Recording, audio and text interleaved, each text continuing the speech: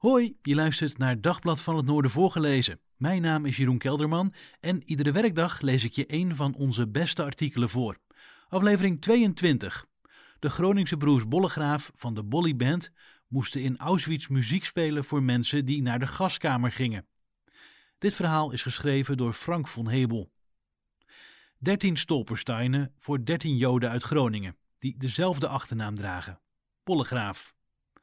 Ina en Marta Bollegraaf uit Groningen willen voor hun familieleden uit de Volkingerstraat, die nooit uit de concentratiekampen terugkeerden, een gedenksteen laten leggen.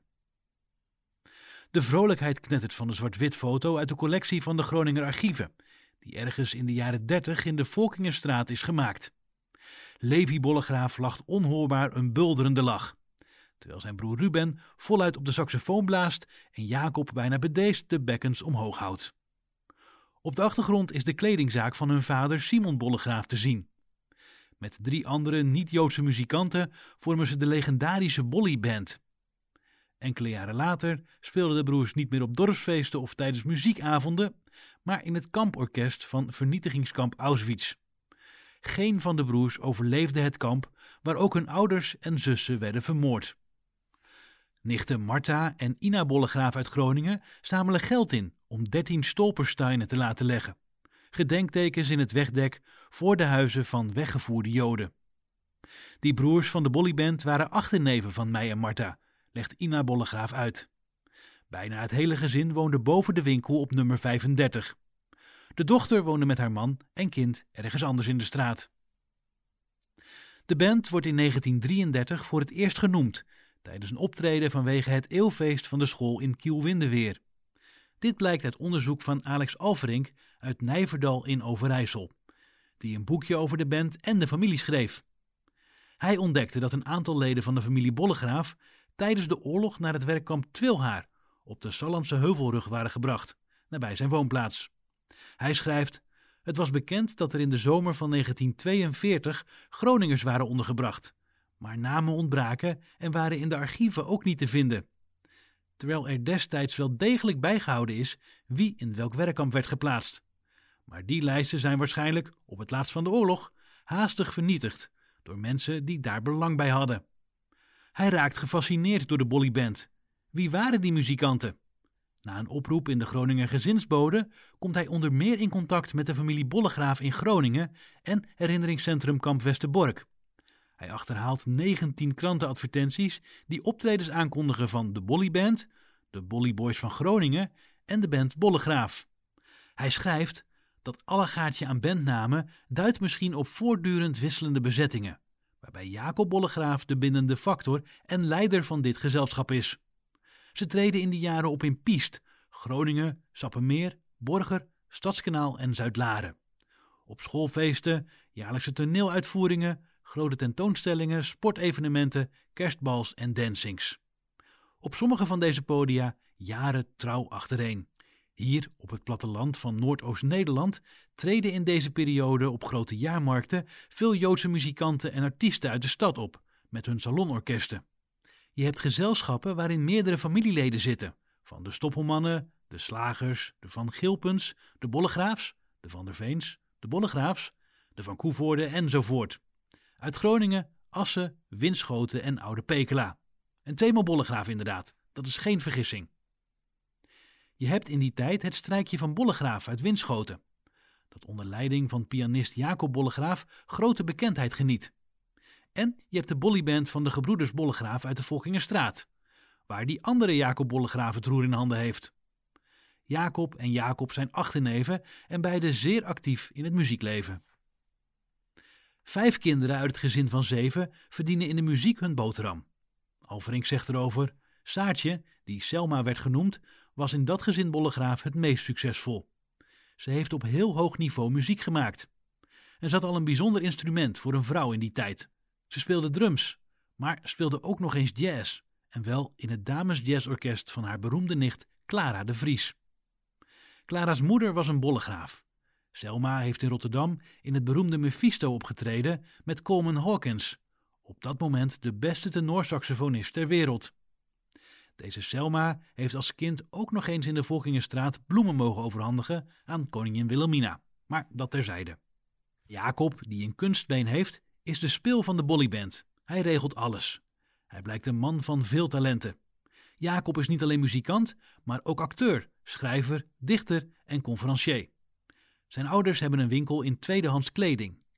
Jacob heeft 2 oudere zussen, Klaartje en Dina, en 3 broers, Levi, Bram en Ruben. Saartje is de jongste zus en wordt ook wel Selma of zus genoemd. Het gezin groeit op in de Joodse buurt van Groningen. Een plek van dienstbodes, steegjes, muzikanten, dames van de betaalde liefde en handelaren. Het gaat de Bolly Band voor de wind. De Joodse muzikanten zijn gewild en ze treden overal op. Maar Alverink stuit in het Nieuwsblad van het Noorden uit 1939 op een kleine, veelzeggende advertentie, waaruit blijkt dat de ontwikkelingen in Hitler-Duitsland ook het gezin in de Fokkingerstraat hoofdbrekens bezorgt. Onder het kopje te koop aangeboden staat: wegens vertrek zo goed als nieuw.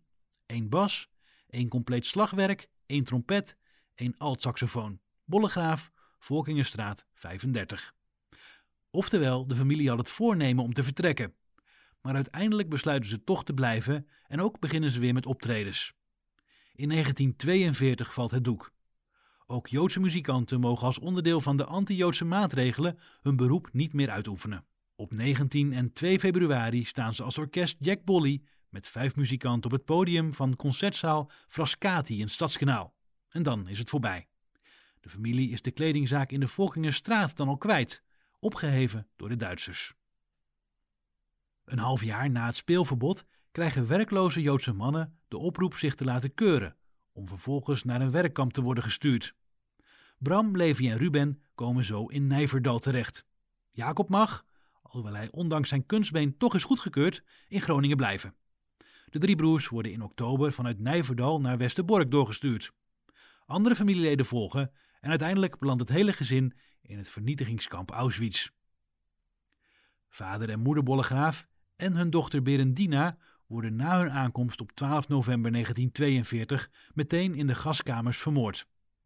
Bram en Jacob melden zich als ze uit de trein komen aan voor het kamporkest, in de hoop zo lang mogelijk in leven te blijven. Alverink ontdekt dat ze gedurende 3 maanden optreden, tijdens de appels en de toespraken van de kampcommandant, maar ook tijdens de executies door ophanging, bij de aankomst van nieuwkomers, en ze spelen ook als er mensen naar de gaskamers worden gebracht. Alverink zegt erover: de nazi's hadden drommels goed in de gaten wat de functie was van muziek. Het kalmeert, het geeft een idee van misschien valt het toch wel wat mee en het camoufleert geluiden die misschien beter onhoorbaar kunnen blijven. Bij aankomst op het perron van dat vernietigingskamp stond er om deze reden stevast een orkest muziek te spelen. Daar op dat perron werd de scheiding gemaakt tussen mannen en vrouwen. En zij die naar de barakken werden gevoerd en zij die direct naar de gaskamers werden geleid. En dat allemaal onder de muzikale klanken van het orkest dat daar speelde. Nu waren er op zijn minst 6 orkesten in Auschwitz, van symfonieorkest tot brassband.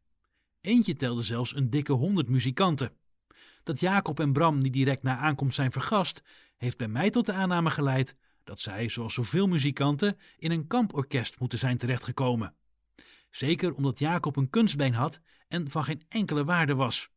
Hij kon geen zwaar lichamelijk werk doen in dat vernietigingskamp. En die orkesten, die speelden dus overal. Wanneer ze naar het werk gingen of terugkwamen, bij bijeenkomsten, bij ophangingen enzovoort.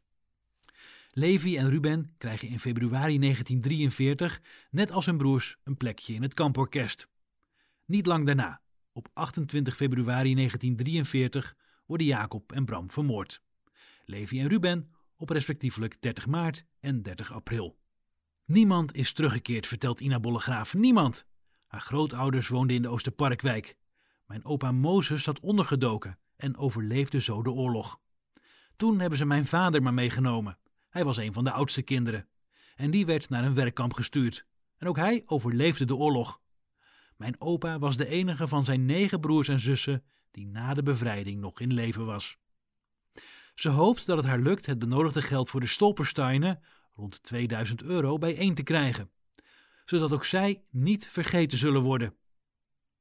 Bij dit artikel is gebruik gemaakt van het boek De Bolly Band van Alex Alverink. Je luisterde naar Dagblad van het Noorden voorgelezen. Mijn naam is Jeroen Kelderman en iedere werkdag lees ik je een van onze beste artikelen voor.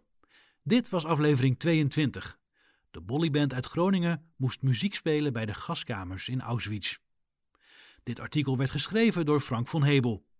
Wil je nou zelf meer artikelen lezen? Ga dan naar onze website dvan.nl.